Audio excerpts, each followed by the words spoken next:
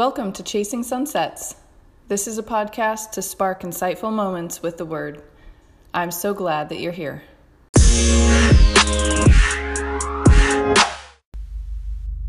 Stir up to love. This journey of reacquainting myself with the Bible has been full of surprises. In the past few weeks, I've zipped through some of the epistles and have now landed in Revelations. Rereading all these passages as an adult, I find them to be much less dense. In fact, I think the advice given by the apostles to the churches at that time is downright relatable. Absorbing these chapters in sequence, too, illuminates how many angles the apostles took to try and convey their messages. They break the gospel down into a number of different fascinating analogies. However, it's often just the simple sentences that stick with me the most.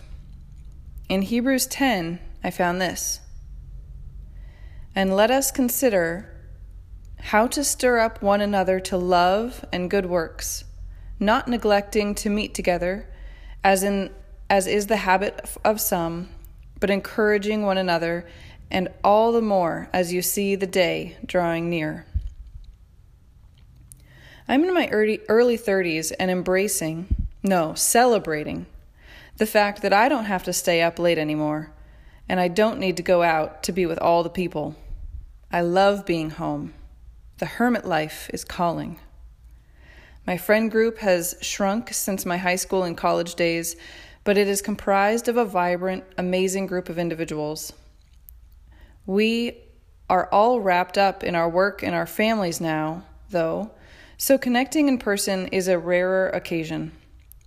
That's why this passage was so convicting, and yet inspiring.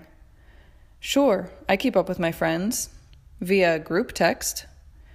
We have some of the more hilarious threads laced in with a healthy dose of sarcasm. The camaraderie gets me through the toughest days.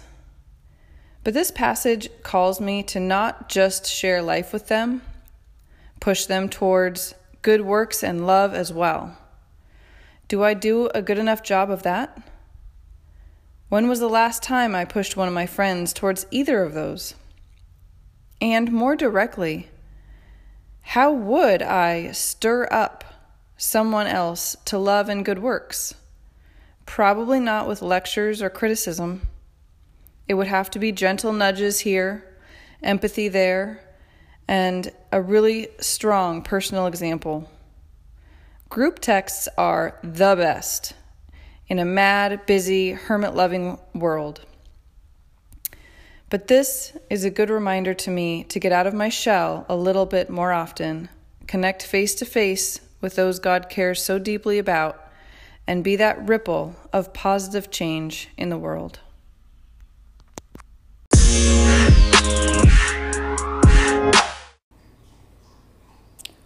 This podcast is a sister project to the Chasing Sunsets blog.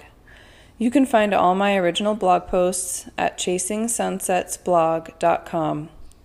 If you'd like to get in touch, you can send an email to chasingsunsetsblog@gmail.com. I'm also on Facebook and Pinterest. Cheers.